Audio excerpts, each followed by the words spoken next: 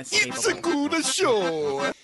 Was there any truth to that thing in Frost Nixon, or did they make that up, the whole cheeseburger phone call, or was that just like a thing they contrived? Like, oh, and then he's going to throw him off his game. I don't know. Because it just felt kind of contrived to the point where that either means that's definitely true, because if you were going to make something up, you'd make something cooler up. Right. Or that it's totally contrived and not true.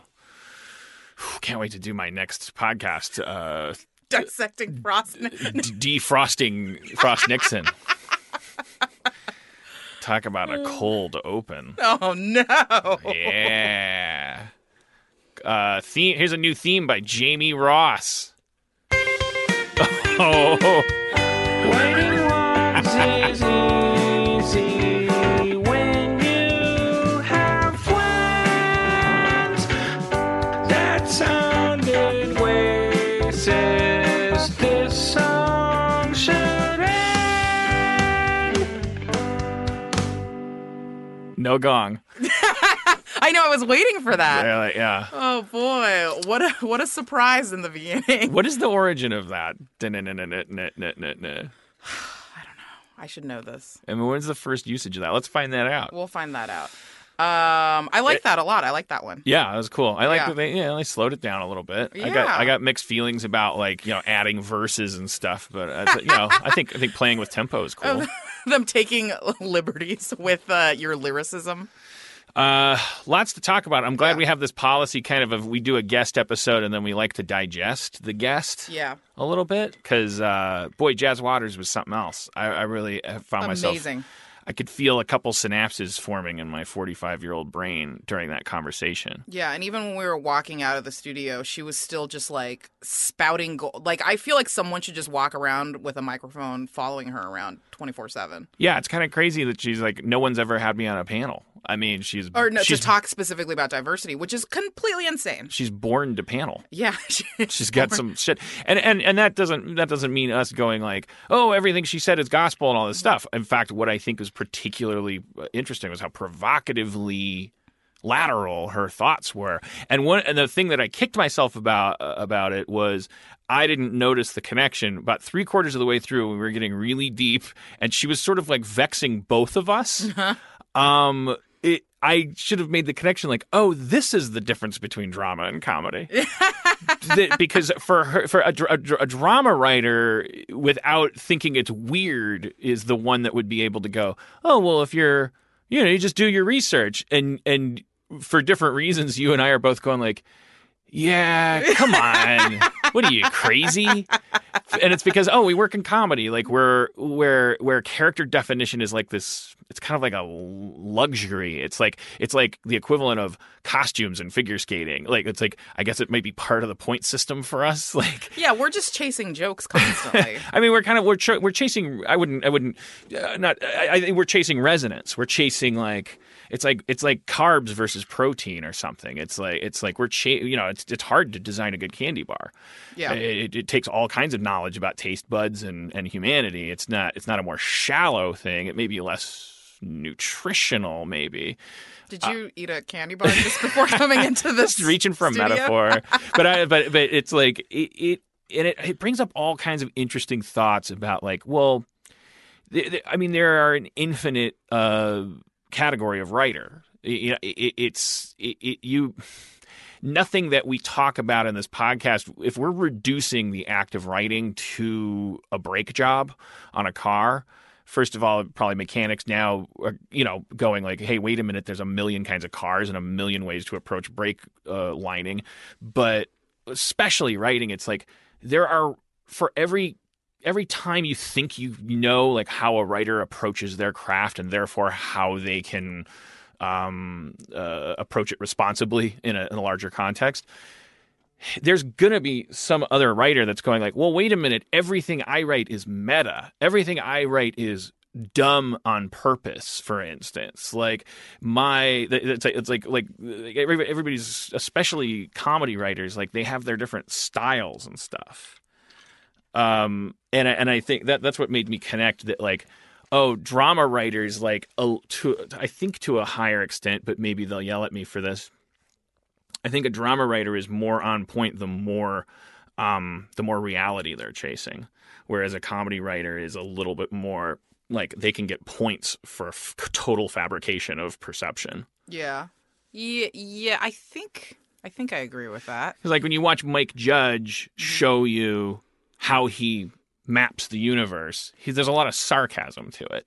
He's not asking you to believe this is how it works. He's asking you to understand the point he's making, and when we do, we resonate with it. Yeah, I mean, he's the king of satire. Right. Yeah. And so comedy can go very, very, like, it can be all over the map. It's like a spirograph. And I don't know.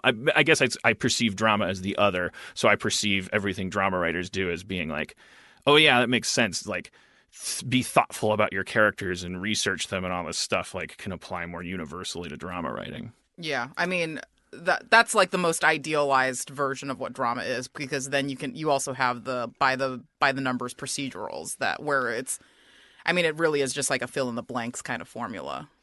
Yeah, all writing though would definitely jazz was like a lighthouse, like reminding me, like no matter what you're writing, you're a fucking writer. Like you call yourself a writer. It doesn't matter that you work in an industry where like you take writing less seriously, you work in big teams, you shit it out. It's all about the end result. It's about, oh, you have these suits to blame and all this stuff. Like, but you're a writer. So research, think, add dimension and stuff. Yeah. And I thought it was adorable that intersected at a four-way stop with some of the stuff. I loved watching you panic about, okay, jazz is like totally zen, like amazing, insightful, like reminder that we should all think deeply about characters and all this stuff is actually like, there's a point where it like threatens the freeway walls of your like, fuck you, Confederate as a crime. I know, because I was already like picturing, I was just pre-reading all the emails that I was going to get citing what she was saying as a reason why white people should be able to make Confederate. But that's why, yeah, I mean, it's. I was thinking about it driving over here as like, that's what's so cool. That's why I consider this a successful podcast now at this point, because we're having conversations. And I also have a tendency to think like, oh, either your room is messy because your roommate needs to get a job or take a decluttering workshop. It's like we think in these binary simplifications, and like, if you walk into a messy room and it needs to be cleaned up, there's a lot of shit going wrong. There's periods of unemployment that have happened and depression that led to the fact that the carpet needs to be steam cleaned. But that's totally different from the fact that there's a constant chronic habit of putting things down and not putting them back away. You could, if you walked into a dirty room and announced a maxim like, everything that's not valuable needs to go in the garbage, that doesn't necessarily result in a cleaner room. It would clean the room somehow, in some ways, and et cetera. It's like, it's funny how, but at the same time, if you approach it empathically, if you approach it like a primate, just walk into the room and go, this place is a fucking pigsty. Let's admit that and let's clean it up. Then let's have the conversation about how to clean it up. Mm-hmm. Different tasks for different attention spans, different skill sets, different situations. Yeah. When is it time to alphabetize the books on the shelf, and as opposed to like, oh, there's a spider nest in the corner? Yeah, I feel like you're like extra Harmon today. Maybe it's because we're recording in the afternoon. I feel like anytime we record at a different time of day, like you or I have a personality change. I'm supposed to be working right now, so I'm probably. So that's why you're so giddy. Yeah, exactly. I'm like, oh, now there's so much to talk about. I know, you're so happy right now. Because if I'm not here, I'm a failure. Let's do some house cleaning. I guess we've never said this before, and I can't believe we have to say it, but do not send us scripts. Like, that's not okay. People who are emailing, do not send scripts to try to get us to read them. We will not read anything. Most people of repute will not read unsolicited material, but also this is just inappropriate. Like, that's not what this podcast is for. This is not how you get your stuff read. Like, it's just not okay, period. You sound a little punitive there. Like, if somebody just doesn't know that, they're not a bad person. I don't want to high road you, but no, but you shouldn't. This is not what the podcast is. The podcast isn't, Sure. try to get us to read your material and get you a job. Like, that's not what this podcast is for. yeah. But I've said in creative panels and things like that, like all the time, I'm like, look, you got to write, and you got to like try to make people read your shit and get it out there. And I still maintain that advice. Here's why people that work on actual shows, like there's the two reasons why we can't read your script. One is the boring legal reason, which is the idea in this theoretical universe where we actually did read your script, and then we ended up doing something similar. We would be vulnerable somehow. You could decide whether it was accurate or not that we had ripped you off, and you could destroy our lives even with the accusation.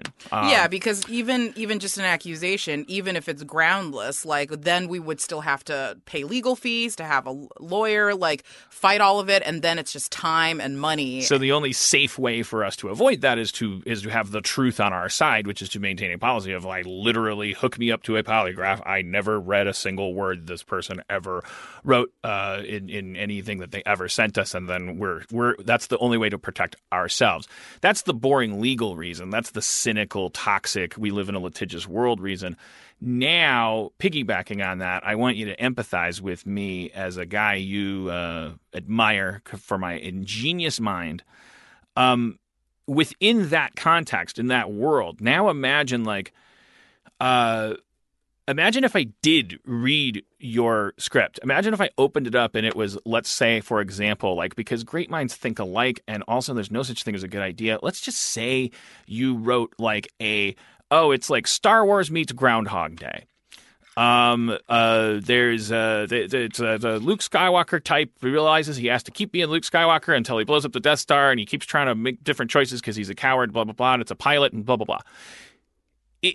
Creatively, if you respect me for a reason, one of the reasons you might respect me is that I'm not a hack, and that I have a kind of like perhaps unhealthy, adamant opinion about not being a hack. Like, as in, I don't want to go near the chance of bumping with or stealing from somebody. If somebody in the writer's room says BoJack did this, South Park did this, it's enough to steer me away from an idea that everyone is going like, no, wait, no, we're having fun. I'll go like, yeah, but it sounds like a BoJack thing. Like, for better or for worse, let's just come up with something else.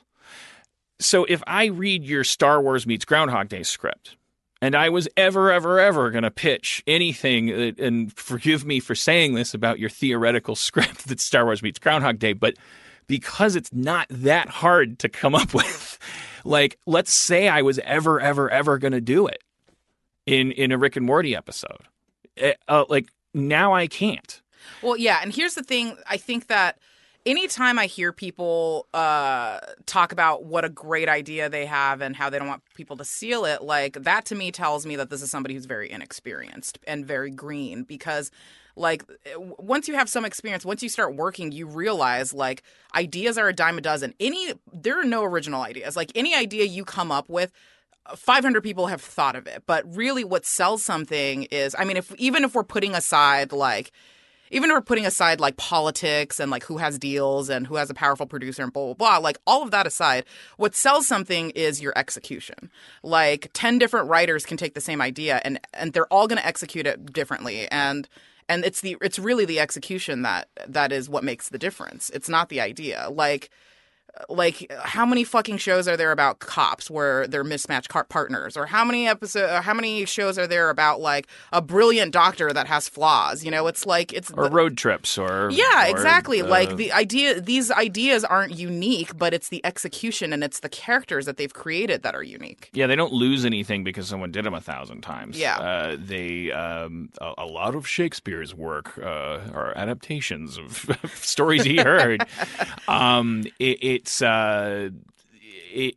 but that's another message, which is like, I feel like you're talking to one guy because you're like, this is one guy who sent in a script and at the same time was like, I'm worried you're gonna steal my ideas, and it's like I don't want to dogpile. I don't want this guy to like feel like he's being like humiliated or. I mean, plenty of people have like pitched themselves to us, and so like. That's understandable too. I mean, if the truth's on our side, and if it's first of all, it's impossible for us to read the script, then we don't have to paddle people for sending them in. We just have to let them know, look, it's a futile thing. No, I'm going to paddle them because I think your teeth is sympathetic because here's the thing. If you're really serious about wanting to do something and work in an industry and be something, do the fucking research. Like, I don't think it's an excuse to be like, oh, well, he didn't know. It's like, I don't think that's an excuse. Well, an excuse for what? For doing something that doesn't matter that much? He threw a stone in a pond. It's not, he didn't commit a crime, so excuses don't, maybe this is his first, what if this is the way he starts? As he goes like, oh, I'm listening to your podcast. I just decided I'm fucking doing it. I'm going to write a script and like I'm going to send it to you guys. And we just got to go like, thank you for writing. Thank you for like getting off your ass and like outputting. Keep doing that. Don't. We're not going to help you. So don't put your eggs in that basket. No. I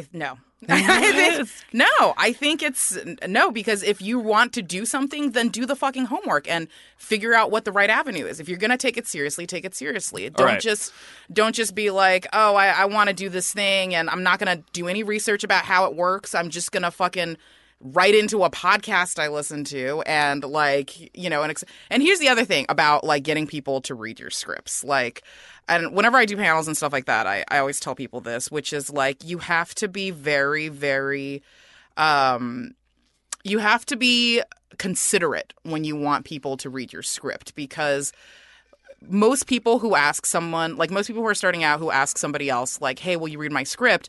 Like they're not thinking about how much work goes into that and how much time you're taking from somebody. Like, and then they get all like pissy because it's like, oh, you don't want to read my script? Like you can't help somebody out. And it's like if you're having somebody read a script, like they're taking several hours of time to read the script, give you notes, like think critically about your thing. And P.S., this is shit that they get paid to do. Like this is part of your job as a writer. You're not talking about strangers right now. You're talking about friends, right? Not even. Well, I mean, I always read scripts for my friends because I know they would do the same for me. But I'm talking about like if you meet people at panels and they're like, oh, can I send you my script to read? And like.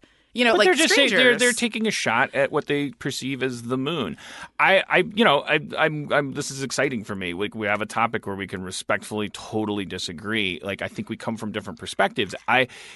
I'm going to evoke Jazz from last week and say, do we have a privileged position? Is it hard to get into our position where if the difference between you reading a script and the janitor where they work reading the script is a huge difference for them? Are they entitled to your help? Absolutely not. Are they going to get your help? Overwhelmingly, probably not. Therefore, the problem solves itself. Like the same thing that makes them audacious for hoping that you read their script their audacity is solved because it won't happen. No, what I don't like about it is that you are putting the other person in a position to be the bad guy by saying no, and I think it's a very shitty thing to do. Well, I'll agree with you there. Like as a social experiment, when you face to face, when you are. You're handing someone a script, like, if I'm at a convention or if, the variety of ways I've been handed stuff, it's like, you're handing someone luggage. You're handing a human being that's also you're asking them to do their job for free for you, a stranger. You wouldn't meet somebody in this grocery store who's like a dentist and be like, hey, by the way, I have a cavity I need filled. Can you do it for me? Well, I think that this is where maybe our flow chart disconnects a little bit here. If those people expect you to read it, that expectation is on them and is their own punishment. You and I both agree that handing someone a literal 2-pound weight, a big thing, if you're like it just depends on context. It's like, when would that be polite? Like, imagine this thing as having the dimensions and weight that it has. And where is this person? Are they in a coffee shop on their way to the car? Because surprisingly, my answer would be, actually, that's probably a fine time to hand someone a script, because they're on their way to their car. They can throw it in their back seat and never, ever, ever read it. And as long as you're cool, like printing up so many copies of your script that you can, and handing it to people, but like, I would, Jessica and I agree on one thing for sure, which is, if you're handed a script, here's what you can't do if you want to be a good person. You can't leave it sitting on the ledge where you were handed it, because then there's a story about what a dick you are. You can't throw it in the nearest wastebasket. Yeah. Okay, here's the thing. This is what I bristle against, is that why are you a dick for not wanting to read their script? Like, that's what I don't. But just the fact that you have the fear of that perception means that it is a common belief. Well, and I bristle against that, because I think that that's bullshit, and I think it's really incredibly rude to, like, it feels entitled to other people's time and energy. You know? I think, this is where our different backgrounds probably come into play, because I totally feel all writers have a fraud complex. I especially have one. I feel like I'm the beneficiary of good fortune and helpful strangers. I printed up 10. This is 25 years ago, but I printed 10 copies of my screenplay at Kinko's, and Rob Schraub kept 5 of them in his car. Here we go. This is why. Well, yeah, it's why. It is why. There is no Hogwarts for writers. I mean, I'm interested to hear what you think that is, because you're almost implying that there's a thing to look up, and because then it's like, okay, yeah, Google it, you piece of shit, and like, there's a way to do this through the proper channels. There's so many resources online. There's so many blogs and podcasts dedicated to how it works. Like, is it really that hard to do one Google search? I'll tell you what's really hard. What the hardest thing of all to do is just fucking write. Yes. Well, and true. So therefore, it's like it's almost like I feel the way about writing that like a kindergarten teacher feels about a kid trying to learn to read. Like in the Adam Sandler movie, when Adam Sandler starts making fun of the kid and the love interest that's going to end up fucking Adam Sandler because he wrote the movie, it takes him out to the hallway and goes like, making fun of a child for learning to read? Are you insane? And it's like this amazing moment where it's like, oh shit, consequences. And like, that's how I feel about creativity. I'm not making fun of them for writing a script. I know, but I'm reacting to the entitlement they feel and the laziness of not doing research. That's what I'm reacting to.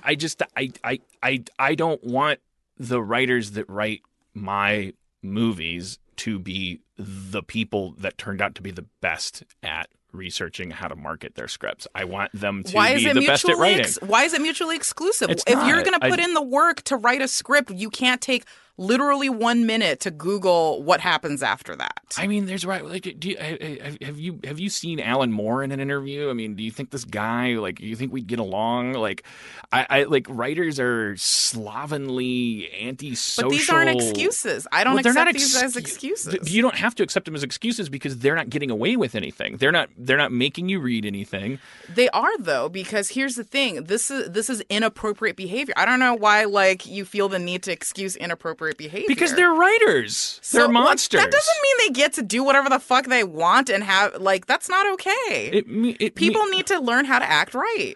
I don't want my writers being experts at politeness. How is it? It's not being an expert. It's literally being an adult. Like, it's just be an adult. It's not my top priority. It's like for the writers out there. Like, I don't mind when somebody is like socially fucked up and like has a burning need to like write stuff. I find How many stranger scripts have you read and given notes to? I don't. I tell everybody. Yeah.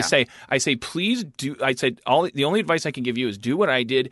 Be annoying, be and prolific, and figure out that you love this thing, and like write, and ask people, ask everybody. Be that annoying person. Will you read my script? And at the same time, understand that the reason you're doing this is the same way a frog lays a billion eggs, is because no one wants to read your script, me included. Here's something that I think you and I are going to fundamentally disagree on, which is this this idea, this like myth that that as long as you're a good writer, you can behave however you want. And I disagree with that. Oh, gosh. No, of course I don't mean that. Well, because, like, I see it all the time in writers' rooms, only male writers, only white male writers, by the way, like, at least in my experience, which is, like, to be a really great writer and then just to behave like a complete fucking maniac. All right, I and got you and I know people, we know the same people who I'm talking about. Like, it's just, you can't, just because you're great at one part of your job, it doesn't mean that you are absolved of be acting however you want. And people excuse it all the time because they're like, well, that guy's like a fucking psychopath, but he writes great fucking jokes. And it's like, that's not okay, because there's plenty of people who are also great writers and who don't act like who know how to function as an adult. I 100% hear you there. Yes.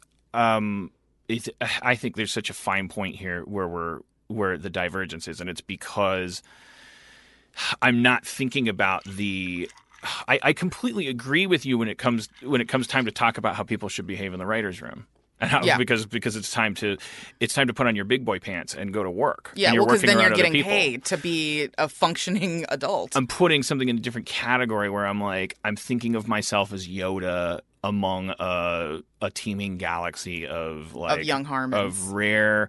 But and believe me, I'm not picturing these as young white men. Quite the opposite. Mm-hmm. I'm picturing like the 12-year-old black girl who is like, I don't know what you mean by research it. I wrote a script and I want you to read it. Like, am I talented? I don't know. And I want that person to know, like, thank you, like for being. It's amazing that listening to us talk about writing made you like, I'm gonna fucking do it, and please don't feel discouraged one iota. But now, like, move around this barricade and flow freely in the other direction. I think we're picturing different people when we're like, if you're picturing a guy that looks like me who's like, read my screenplay, and it's like, fuck you. And I agree with you. Like it's been 20 years for me of being handed screenplays. Every sound guy has a screenplay on every set. It's like, he doesn't want to be a sound guy. My apologies to the fucking amazing sound guys from Community who definitely want to be sound guys and are awesome. But like they never handed me screenplays. But a lot of sound guys, a lot of location managers, not Dave Lyons, are like, yeah, like, I got a screenplay. The most amazing screenplay handoff I ever got was after a panel. A young lady came up to me and she asked for my autograph, handed me a thin, like, 30-page document held together with brads and a pen, and I signed my name on it. And she's like, I just wanted you to have my script, and walked away. Oh, no. like she served you a subpoena. Yeah. You got served. And I gotta say, what did I do? I hung on to it because I'm a dick if I throw it away, even though she bolted. But my compulsion for irony was like, what if she's the next Dan Harmon? What if? Well, she's not, because she's like audacious and like whatever, and trick someone into taking the subpoena. I needed to know she was a shitty writer, and she was. I'm happy to report it. I did page into that screenplay on the sidewalk outside Meltdown. She did suck. There is a reason why their agents exist, and it's because there needs to be a filtration system because for every good writer, there's 3,000 shitty writers. I agree with you. Mm-hmm. Well, and that's not to say that only people who have representation are good. There's plenty of unrepresented writers that are fantastic and like haven't been able to get their foot in the door. Like, I'm not trying to say like, and there's plenty of people who are well represented and get jobs all the time that are garbage writers. Like, it's not to say that like agents are the end all be all, like perfect system of filtration. But what I'm saying is that's why there is a need. Like, that's why people who are hiring go through agents, because there's already a built-in layer of filtering. Yeah, well, let's conclude this and knowing that like the shark dolphin thing, this is gonna be serialized, because I find it very interesting I'm not being self-righteous about this. So I'm recognizing like you definitely connected the nerve to the gum to the is that a Asian dentist stereotype? Or is that Or there's connecting a nerve to a gun. Oh wait, no, there's no Asian dentist stereotype. I'm just thinking of the 2:30 joke.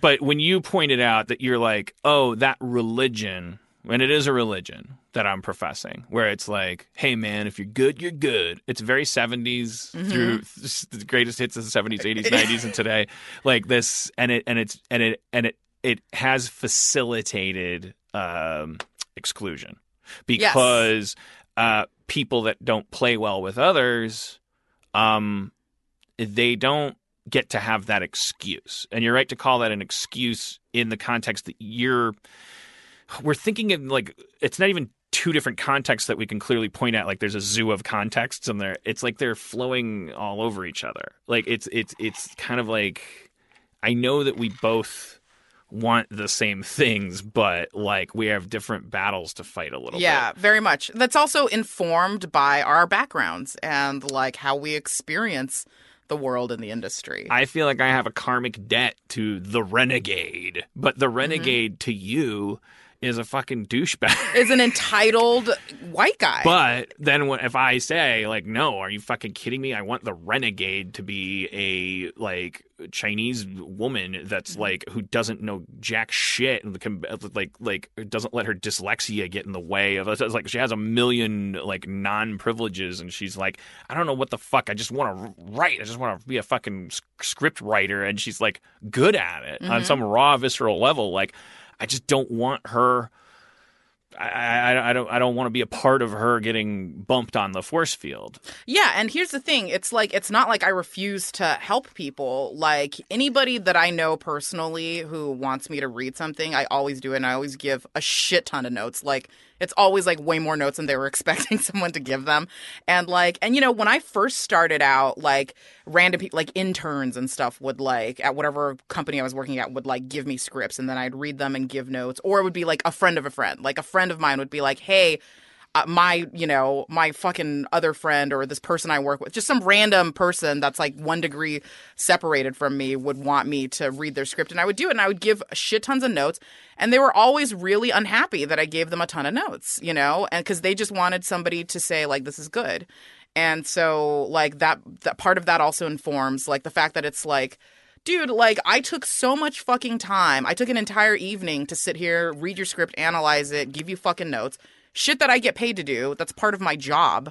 And like, you know, and like, and you don't even think about how much time and energy like you're asking for, you know, because when you get pissed and say like, I can't believe this person won't even read my script. How hard is it to read a script? No, it's a lot of fucking work, you know, to think critically and analyze. And also like, do not expect someone to do part of their job for free for you when you're just a stranger, like when you're not beholden. Like, you know what? Like I always say like the only person who has ever doxed me is my own mom, because she just like meets random, like I can't tell you how many of her fucking friends' kids I've had to talk to about like writing and working in the fucking industry. And it's like it's very like, I mean, everybody who works in the entertainment industry has stories of like how their mom has brought like, you know, her fucking hairstylist and her friend's son and and you have to do all these fucking favors. But like when people just have this like expectation like of how much you're supposed to give to them, like I just really bristle against that. But I mean, like, yeah, if there was, I want to absolutely encourage like a 12-year-old Asian girl like who wants to be a writer, but that doesn't mean that they can just like, you know, act however they want. Like, I still want them to behave like a normal person who has boundaries, you know? Yeah. Okay. But and not to. I have a perfect segue from this to our Black Panther conversation. Okay, well, let's take a break because I sucked down my drink during that. See her, like, during that. That's the difference with these afternoon podcasts. It's like you get to see Jessica's problem drinking. I know you're still nursing your first drink. It's before nap time and not quite like bouncing back from nap time. It's like she's in the zone. All right, I need a second drink break. I know. I think our prediction of this podcast ending in a murder-suicide is becoming more and more realistic every week. But who's murdering and who's suiciding? Well, that's why they have to watch till the end or listen till the end. I mean, I guess it's racist if I assume you'll kill me. That's what I would assume. It'll be the honorable thing to to kill. Right. Well, I just can't imagine you killing me. Yeah, I have nothing to. I'd be like, yeah, so much paperwork. Oh, this is like an official killing. Well, no, I'm just like it's like privilege, you know. Like I don't have to kill you. I could have a cop You're just gonna plant a gun on you, and what? I'm white. But that just seems so much more complicated. Yeah, but it's how we do. Why can't you just have like Spencer push me down the stairs or something? I can hire a guy to hire a guy to hire a guy to oppress you. I don't need to kill you. I mean, don't you want the satisfaction of doing it yourself? No, you like the power of being able to hire. If I want satisfaction, I'll roll in all of the money I took from the poor.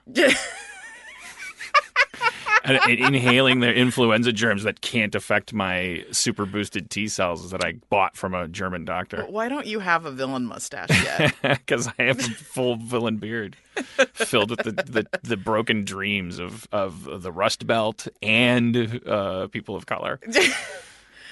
Okay. And Wall Street, because liberal Hollywood vilifies them. Oh, I mean, I hurt everyone. You're just so happy you're not working right now. Man.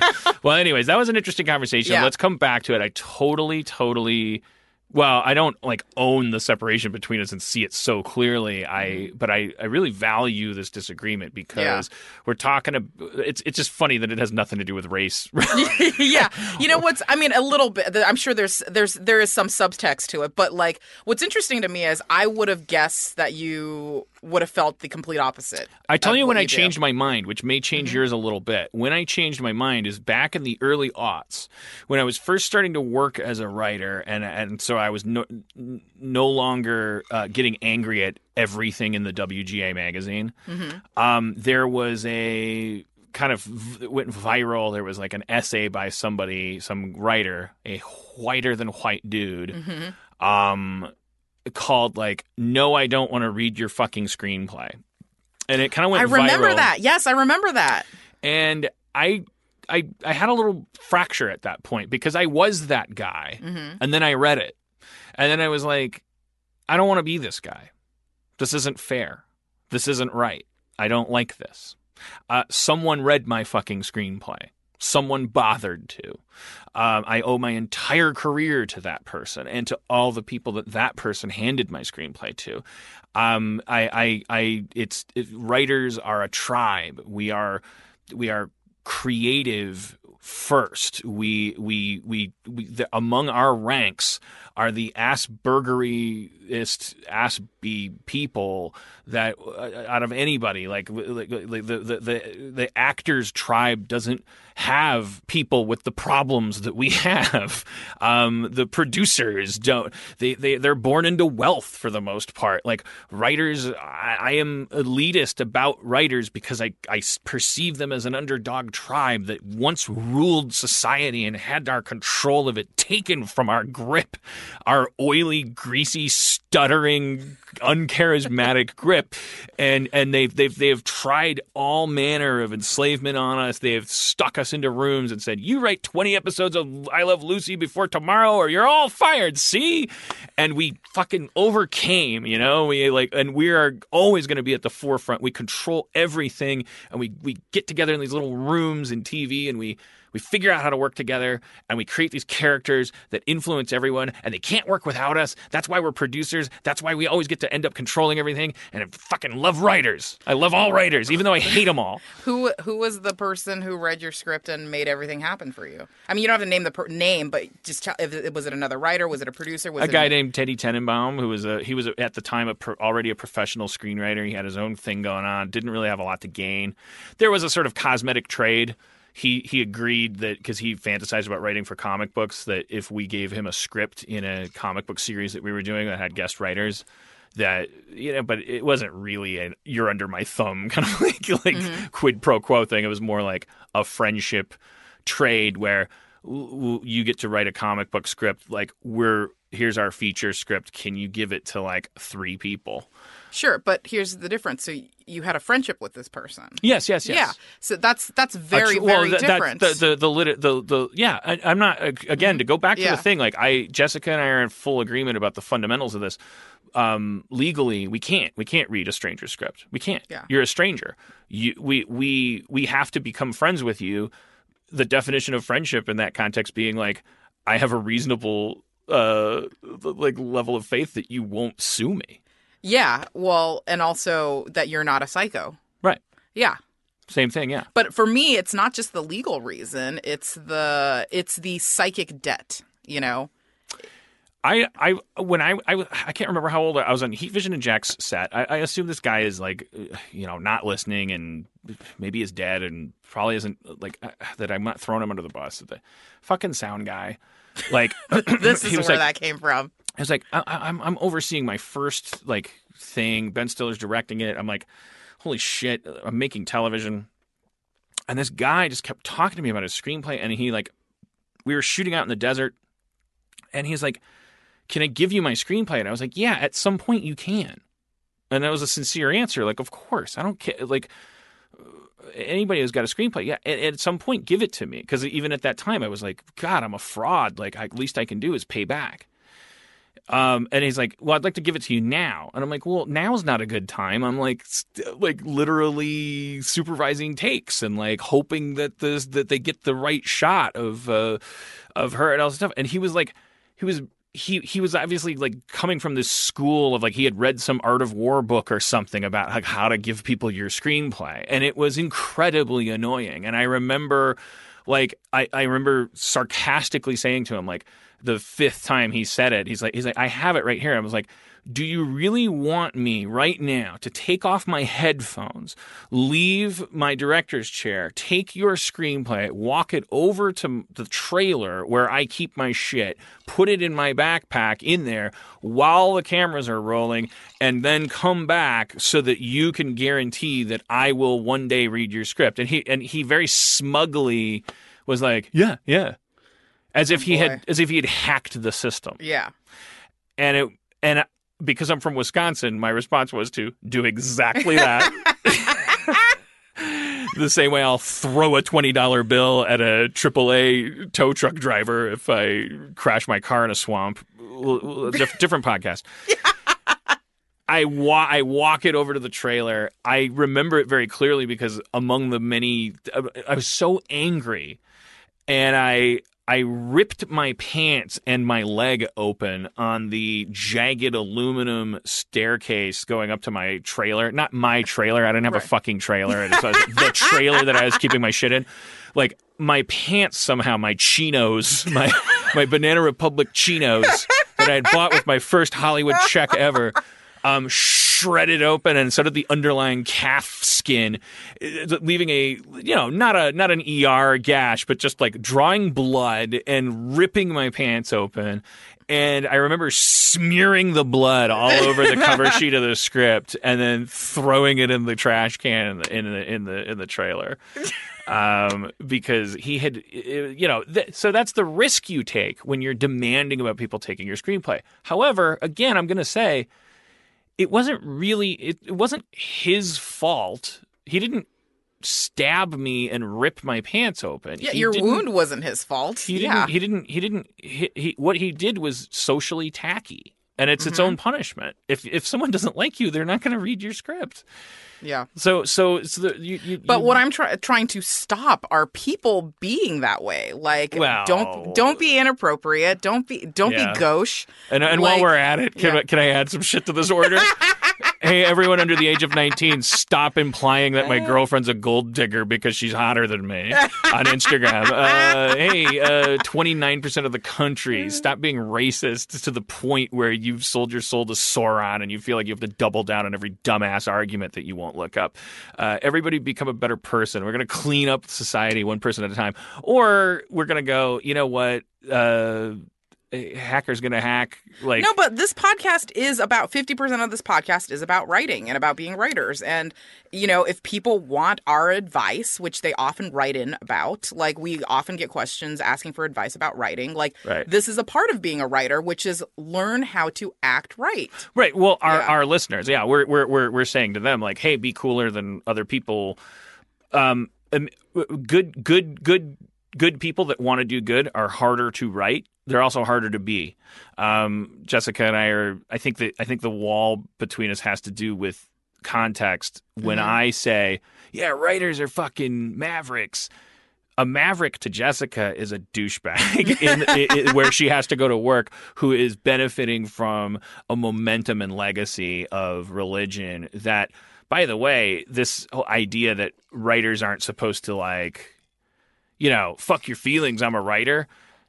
That would be great if all writers were geniuses and they were all really funny and smart. Yeah. Like, there's a lot of hacks in charge of everything that still employ that same religion to enforce an uncomfortable workplace for everybody, including not just women or people of color, but funny writers. Yeah. Like talk to any white straight writer who's ever been the quote unquote minority on a hack show, and they'll have similar cringe anguish of I can't believe I'm fucking working on this show with all these hacks, and they keep making me chuckle at this bullshit, and I want to claw my eyes out.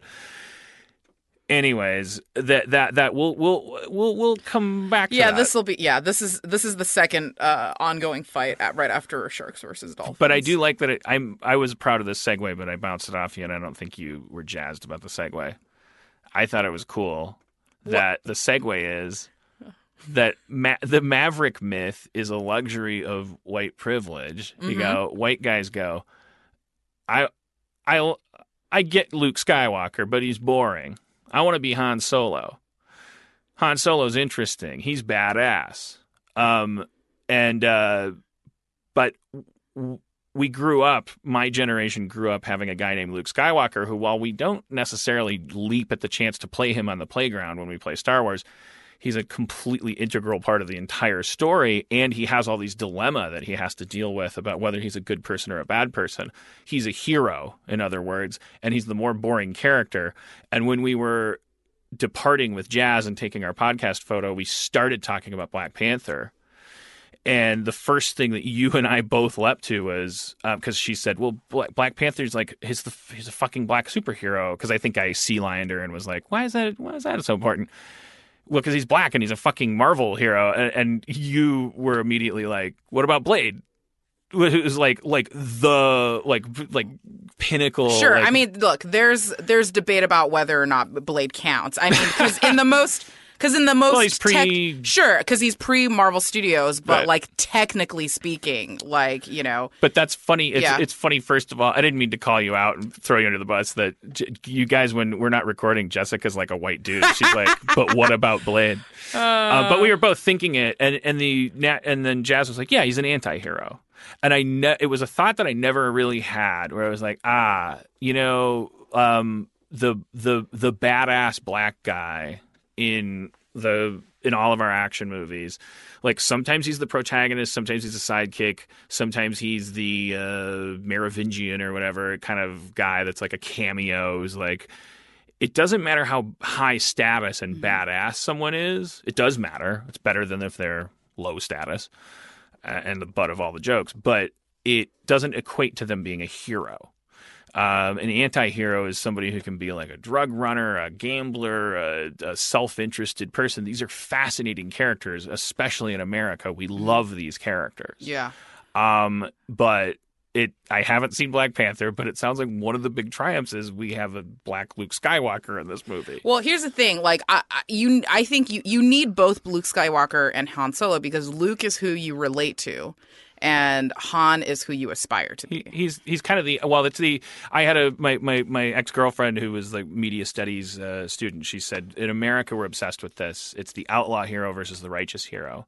Classic example is, well, if you don't go with Star Wars, go with Deadwood, the Seth Bullock and the Al Swearingen. Always with it's the guy that just wants to do right, And then there's the guy that's like, yeah, but this is how life works. Mm-hmm. Yeah, sure, totally. Yeah, so I saw Black Panther and it was phenomenal. And there's two things about Black Panther that I want to talk about. One, which is like how this is slightly less about race and more about gender, but like how wonderfully well written all the female characters are.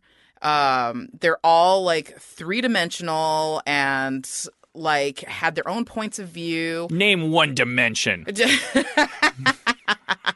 And none of them fell under the trope, the Trinity Syndrome trope. And if you don't know what the Trinity Syndrome trope is, it's named after Trinity from The Matrix, which is like, I feel like a lot of this. I think this is born of like laziness, which is like whenever someone is criticized, like any property that's most properties will be criticized for like not having strong female characters, and like the solution very often is to do a literal strong female character where she's just physically strong. She's just badass. It's the same. This is how I feel about Gamora from Guardians of the Galaxy 2, which is just like super badass, ass kicker.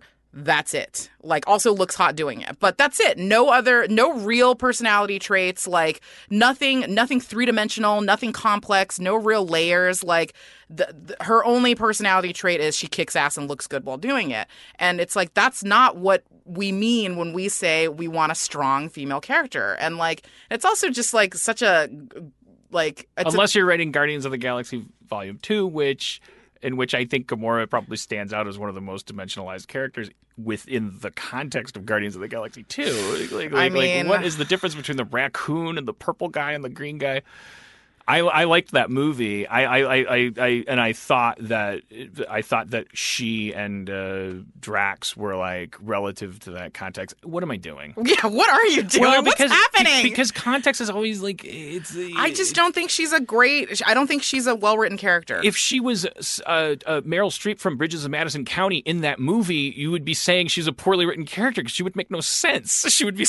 But why are all the male characters have points of view? No, have they don't. Yes, have things that are unique to them. They all have emotional arcs, and like she barely had one in the second one. Like it felt very shoehorned in. Well, what I'll say is I think they did a will they won't they with her and Pratt, but that's not an arc. No, I'm saying that's why I'm agreeing with you. I'm like, that's not an her arc. Dimension was revolving around him. Yeah, and also like.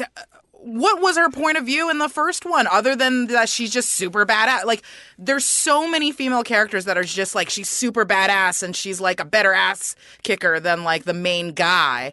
And then she's going to be the love interest. Like, there's a million characters that are written like that. I slowed you down. Just keep going. You were on a roll.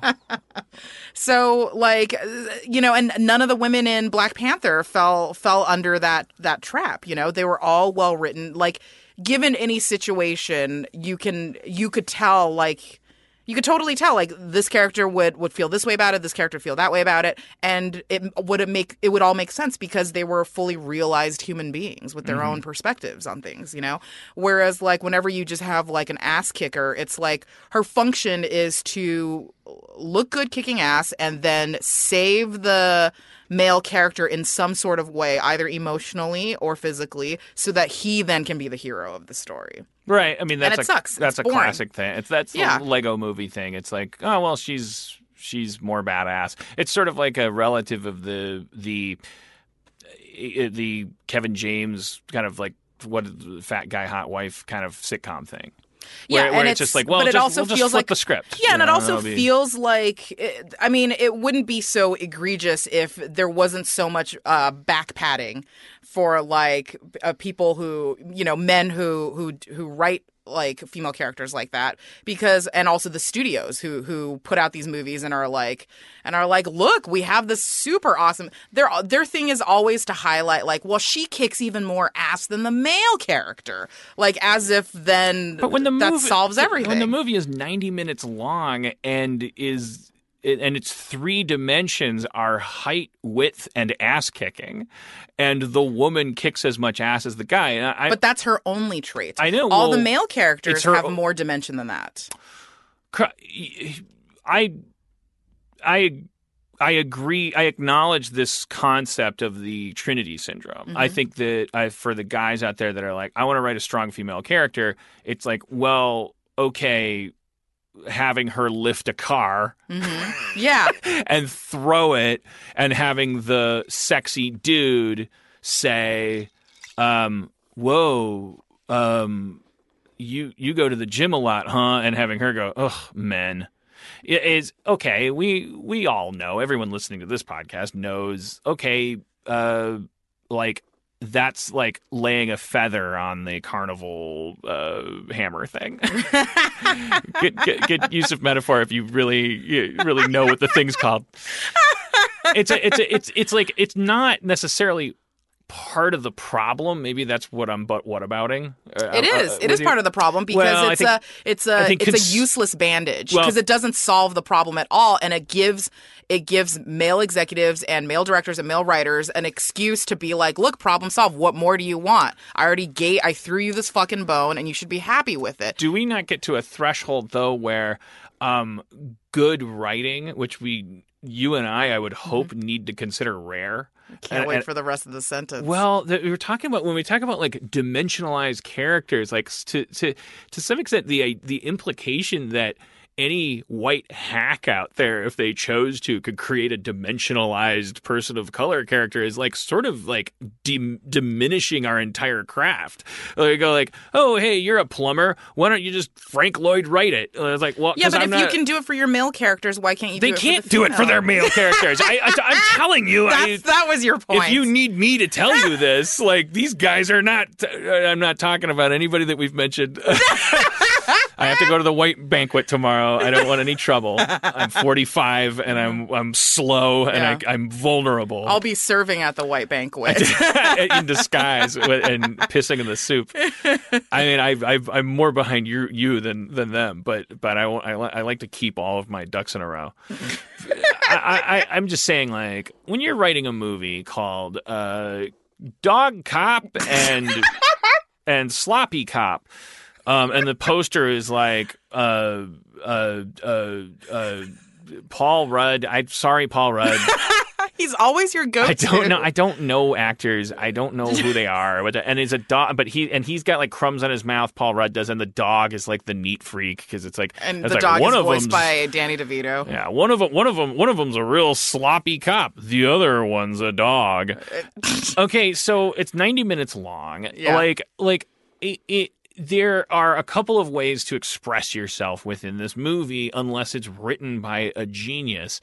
The number of lines of dialogue you have, then those are subdivided into the way that you're talking while you're shooting your gun, the way you're talking while you're running, the way you're talking while you're putting handcuffs on someone, and the way you're talking to your misfit partner while you're driving from action set piece to action set piece.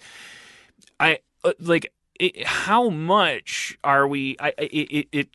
Because I heard that Black Panther is like in terms of like the story that the protagonist is going through. It's like whatever, it hits the bases. Like, and you better believe that like there's alt-right dudes like typing up a storm in some subreddit somewhere, gouging into this thing when it probably commits the same sort of banal structural crimes or lack of feats that any Iron Man movie, let alone its sequels, does. Like, because they're on a mission to like prove that a black movie is like just as dumb as a white movie. I mean, like, when we're talking about the things that we're supposed to do to be responsible writers, aren't we talking about things that a hack can do as well as a genius? Or because sometimes it feels like we're saying like, hey, hacks, be genius. And they're not. They're dumb. They suck. They're bad at writing. They don't even like writing. Their dads were rich and they're like hanging out.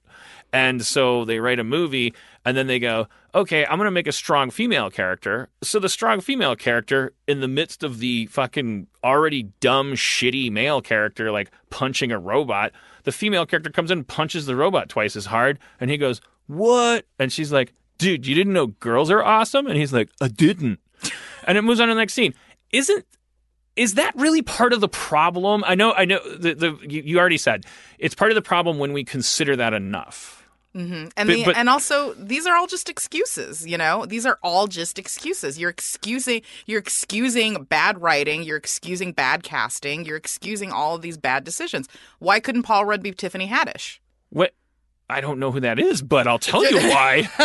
Because Paul Rudd's a national treasure. No, boy. I mean, like, the writer's not. I don't even want to get distracted by that. That's a weird, crazy, like Airwolf, like heat disperser that you're sending out. This is afternoon, Dan. No, this is 2 drink, Dan.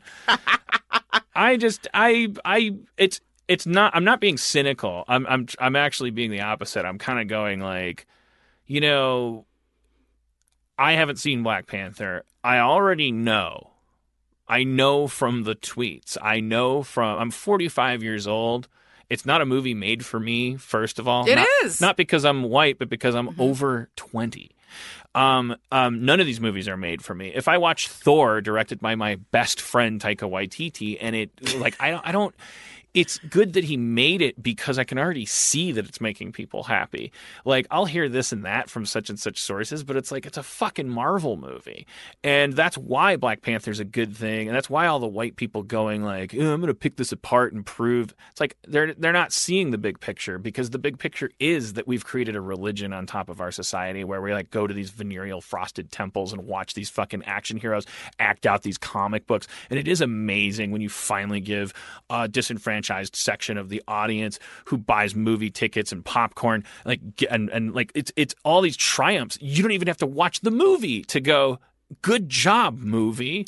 Yeah, because like so many white people were like, well, it's excluding us. And it's like all of cinema has been excluding everyone else. Like you had to feel for one moment what everyone else feels like for a lifetime. So all I'm saying is it's kind of like, it's sort of like the thing, the old stand-up hack gag where when gay marriage started becoming a thing and all of the straight road comics, you know, and me, we're like, we're like, gay marriage, like believe me, I support you, but how badly do you want this? Know what I'm saying? You know, it was like, Who is this character? It's like the joke of like it's almost like the ultimate compliment of going like, hey, you guys don't know how much more we enjoy your relationships than our own, and saying like look, kudos to Black Panther for being a Marvel movie that now like services an unserviced like part of the mind.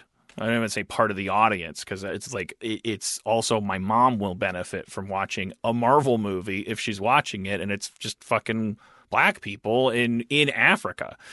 But also like black people movies... as the hero too. That's the thing, is that like, you know, this is why representation is so important, is that like children get to see themselves reflected as the hero and not as a thug or like a gangster or a drug dealer or like a robber. That's or something the thing like that I'm that, most you know? excited about is like, I hope that there's like a Wakandan like code or something that's like that a kid can go like, oh fuck, I'm in this situation where this one kid is saying like, do my homework for me, and this other kid is saying like, you don't have to do that, but you might get beat up. Like, oh fuck, what would the prince of Wakanda do or whatever? And like, because right, he's I had king, that. First of all, okay, well, I didn't watch the fucking. He became the king in Civil War. I always had that, even though I'd be like, I want to be Han Solo, I'm going to shoot everything. But then I'd be like, in the larger matters of like, should I keep letting my dad beat my mom right now? Yeah. No, I shouldn't. I want to be like, Luke, I'm just kidding. Well, and also it's not just about like black children like see, it's not just only that they can now see someone who is the hero and like feel like, well, maybe I can be the hero, you know? But it also tells all children like, this is how the world sees black people. You know what I mean? Because when children, not only when they never see themselves as the hero, but if it informs not just how they see themselves in the world, but how they understand the world sees them. Mm-hmm. And that's the other important part too. Vis-a-vis like Wakanda being like a first world level empire, like, is that what you mean? Or? Yeah, well, no, just I'm just saying like there's two folds to seeing a reflection of yourself as the hero.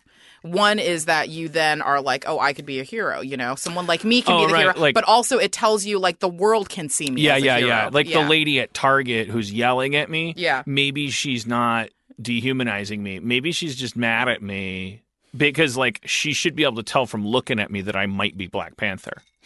Like, which is a luxury that we don't know we have when we're little kids that look like Luke Skywalker. Yeah, I mean, if you never see someone who looks like you as a hero, then, like, you're like, oh, the world doesn't think that I could be a hero, you know? Yeah. And I think that that's the other part that's very important about representation. Yeah, totally.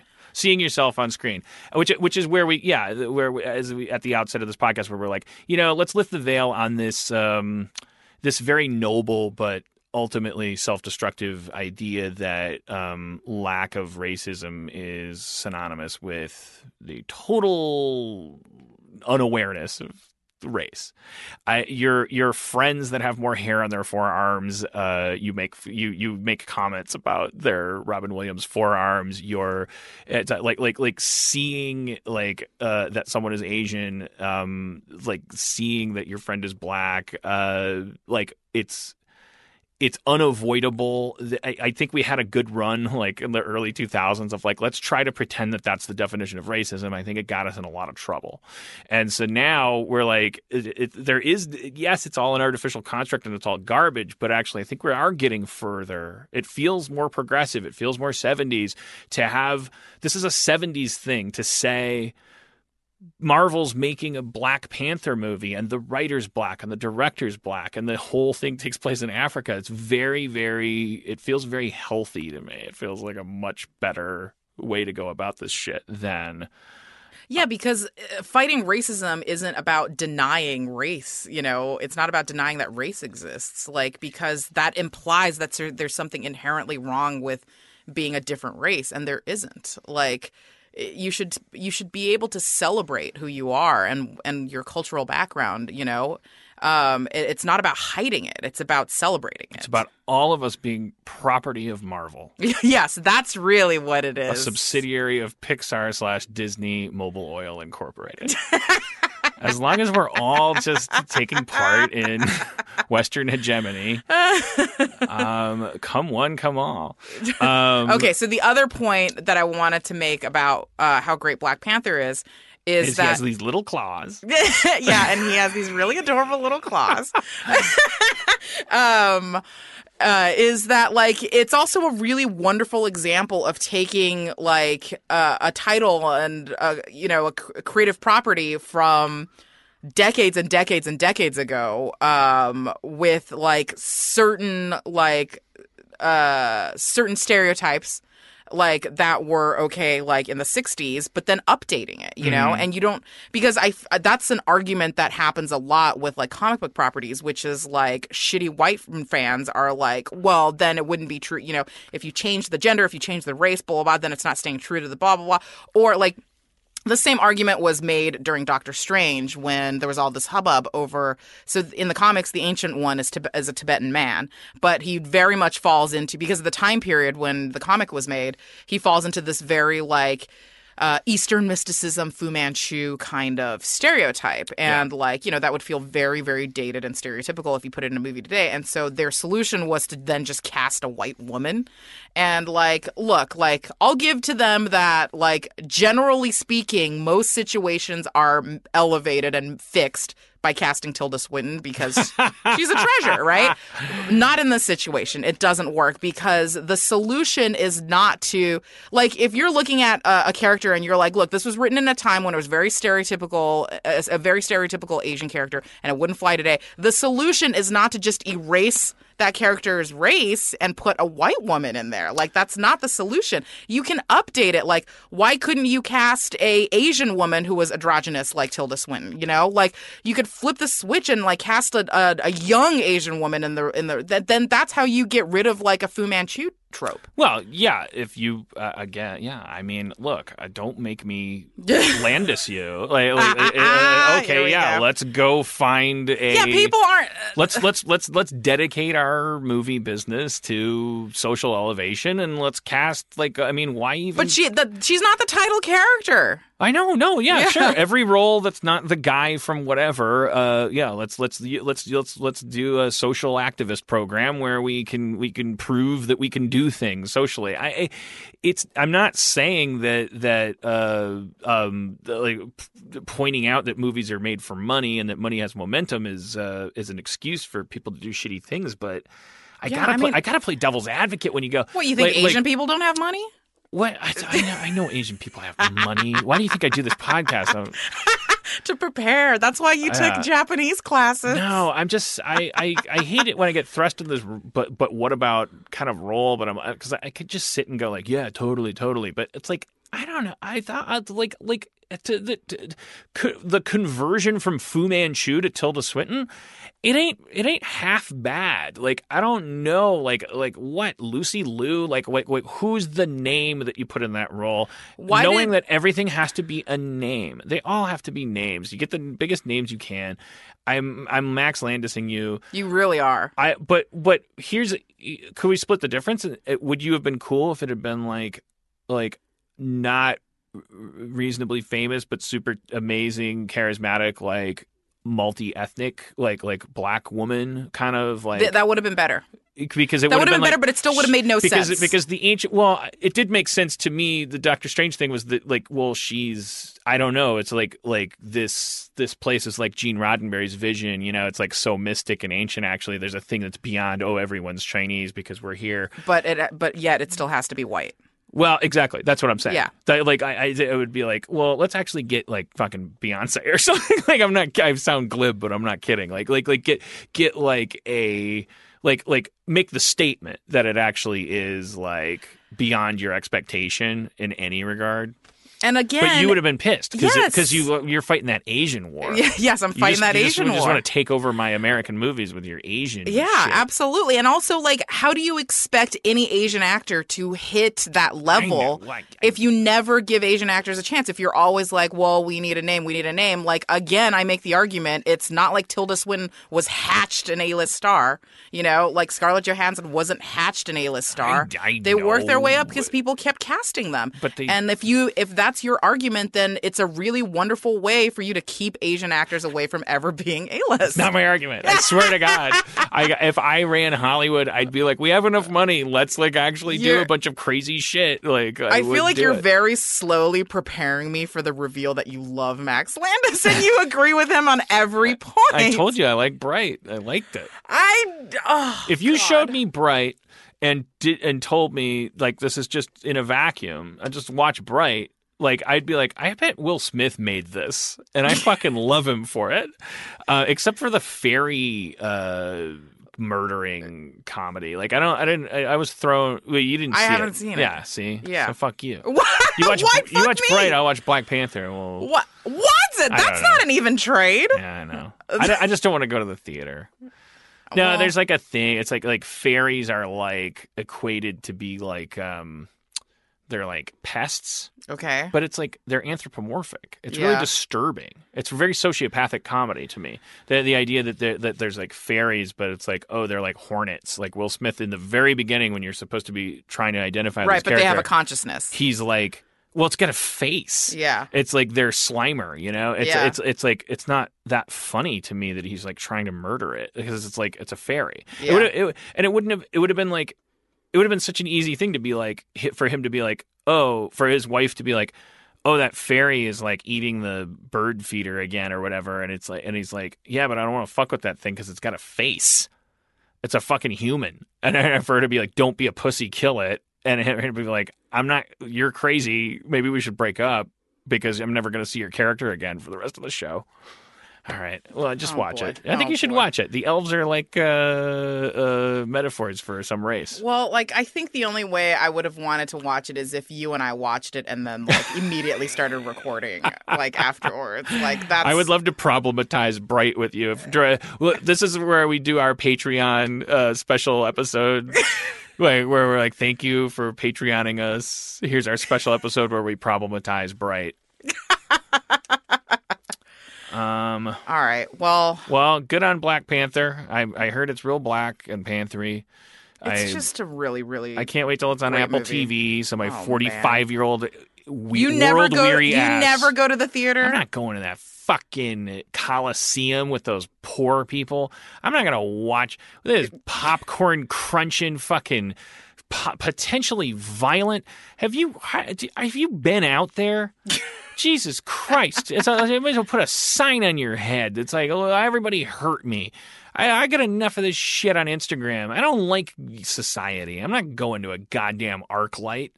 I watch Black Panther. And I was like, there's just like fucking population around me. Oh boy. Oh, I will go from my apartment to a fancy restaurant and back. And in the hour that it takes to do that, 3 very cool people will say, "Hey, can I have a picture with you? My sister's disabled. Here's a script." And I'll be like, "Thank you. I'm not going to read it." They're like, "That's cool." Okay. Oh yeah, they're like, "That's cool." They are, because they're my fans. Yeah, don't me. It's fucking true. All right. Well, in conclusion, do not send us scripts. Don't send them to this. It's inappropriate. Email. Well, we won't read them. It's not. It is Inappropriate. inappropriate. It's inappropriate. It's ineffectual. It will lead to nothing. But it's That's also it. inappropriate. You may as well drop them down a hole. It's okay. Do it. Send us all your scripts. No, but you know what? Everybody send as many scripts as you can. Spoken like someone who never reads the emails. Yeah, of course I don't. Who cares? You don't have to either. So send us all your scripts. Because we're gonna come back next week. We're gonna go. Yep, another day in not reading your scripts. All your scripts went down a big dark hole. It doesn't matter. They lost their scripts. They sent the digital copy of their scripts into the stratosphere. Oh no. If anything, it's a good exercise. You know what? I would forward all the scripts to you if I knew that you read your emails. I'm not going to. But I know you don't even read your own emails. Yeah. You know, last time I looked at my email, I saw people that were like, "Hey, are you going to write that book?" Oh yeah, what happened to your book? No, I'm not going to write that book. Why are you emailing me? I remember this from 2 years ago that you were writing a book. Who emails me that ever wants me to know their thoughts? Yeah, I learned that you don't read any of your emails. Oh, it's by the grace of God that I'll catch the occasional email. I'll see like an alert will come up next to Trump wants AIDS to be legal.